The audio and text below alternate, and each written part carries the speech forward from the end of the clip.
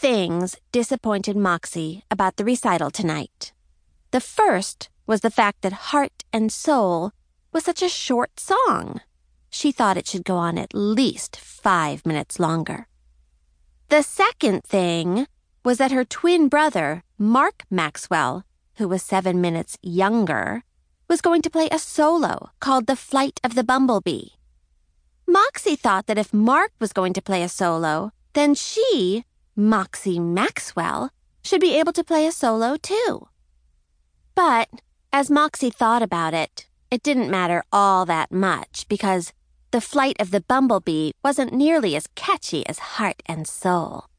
In fact, it sounded like a bunch of bumblebees were swarming around your head.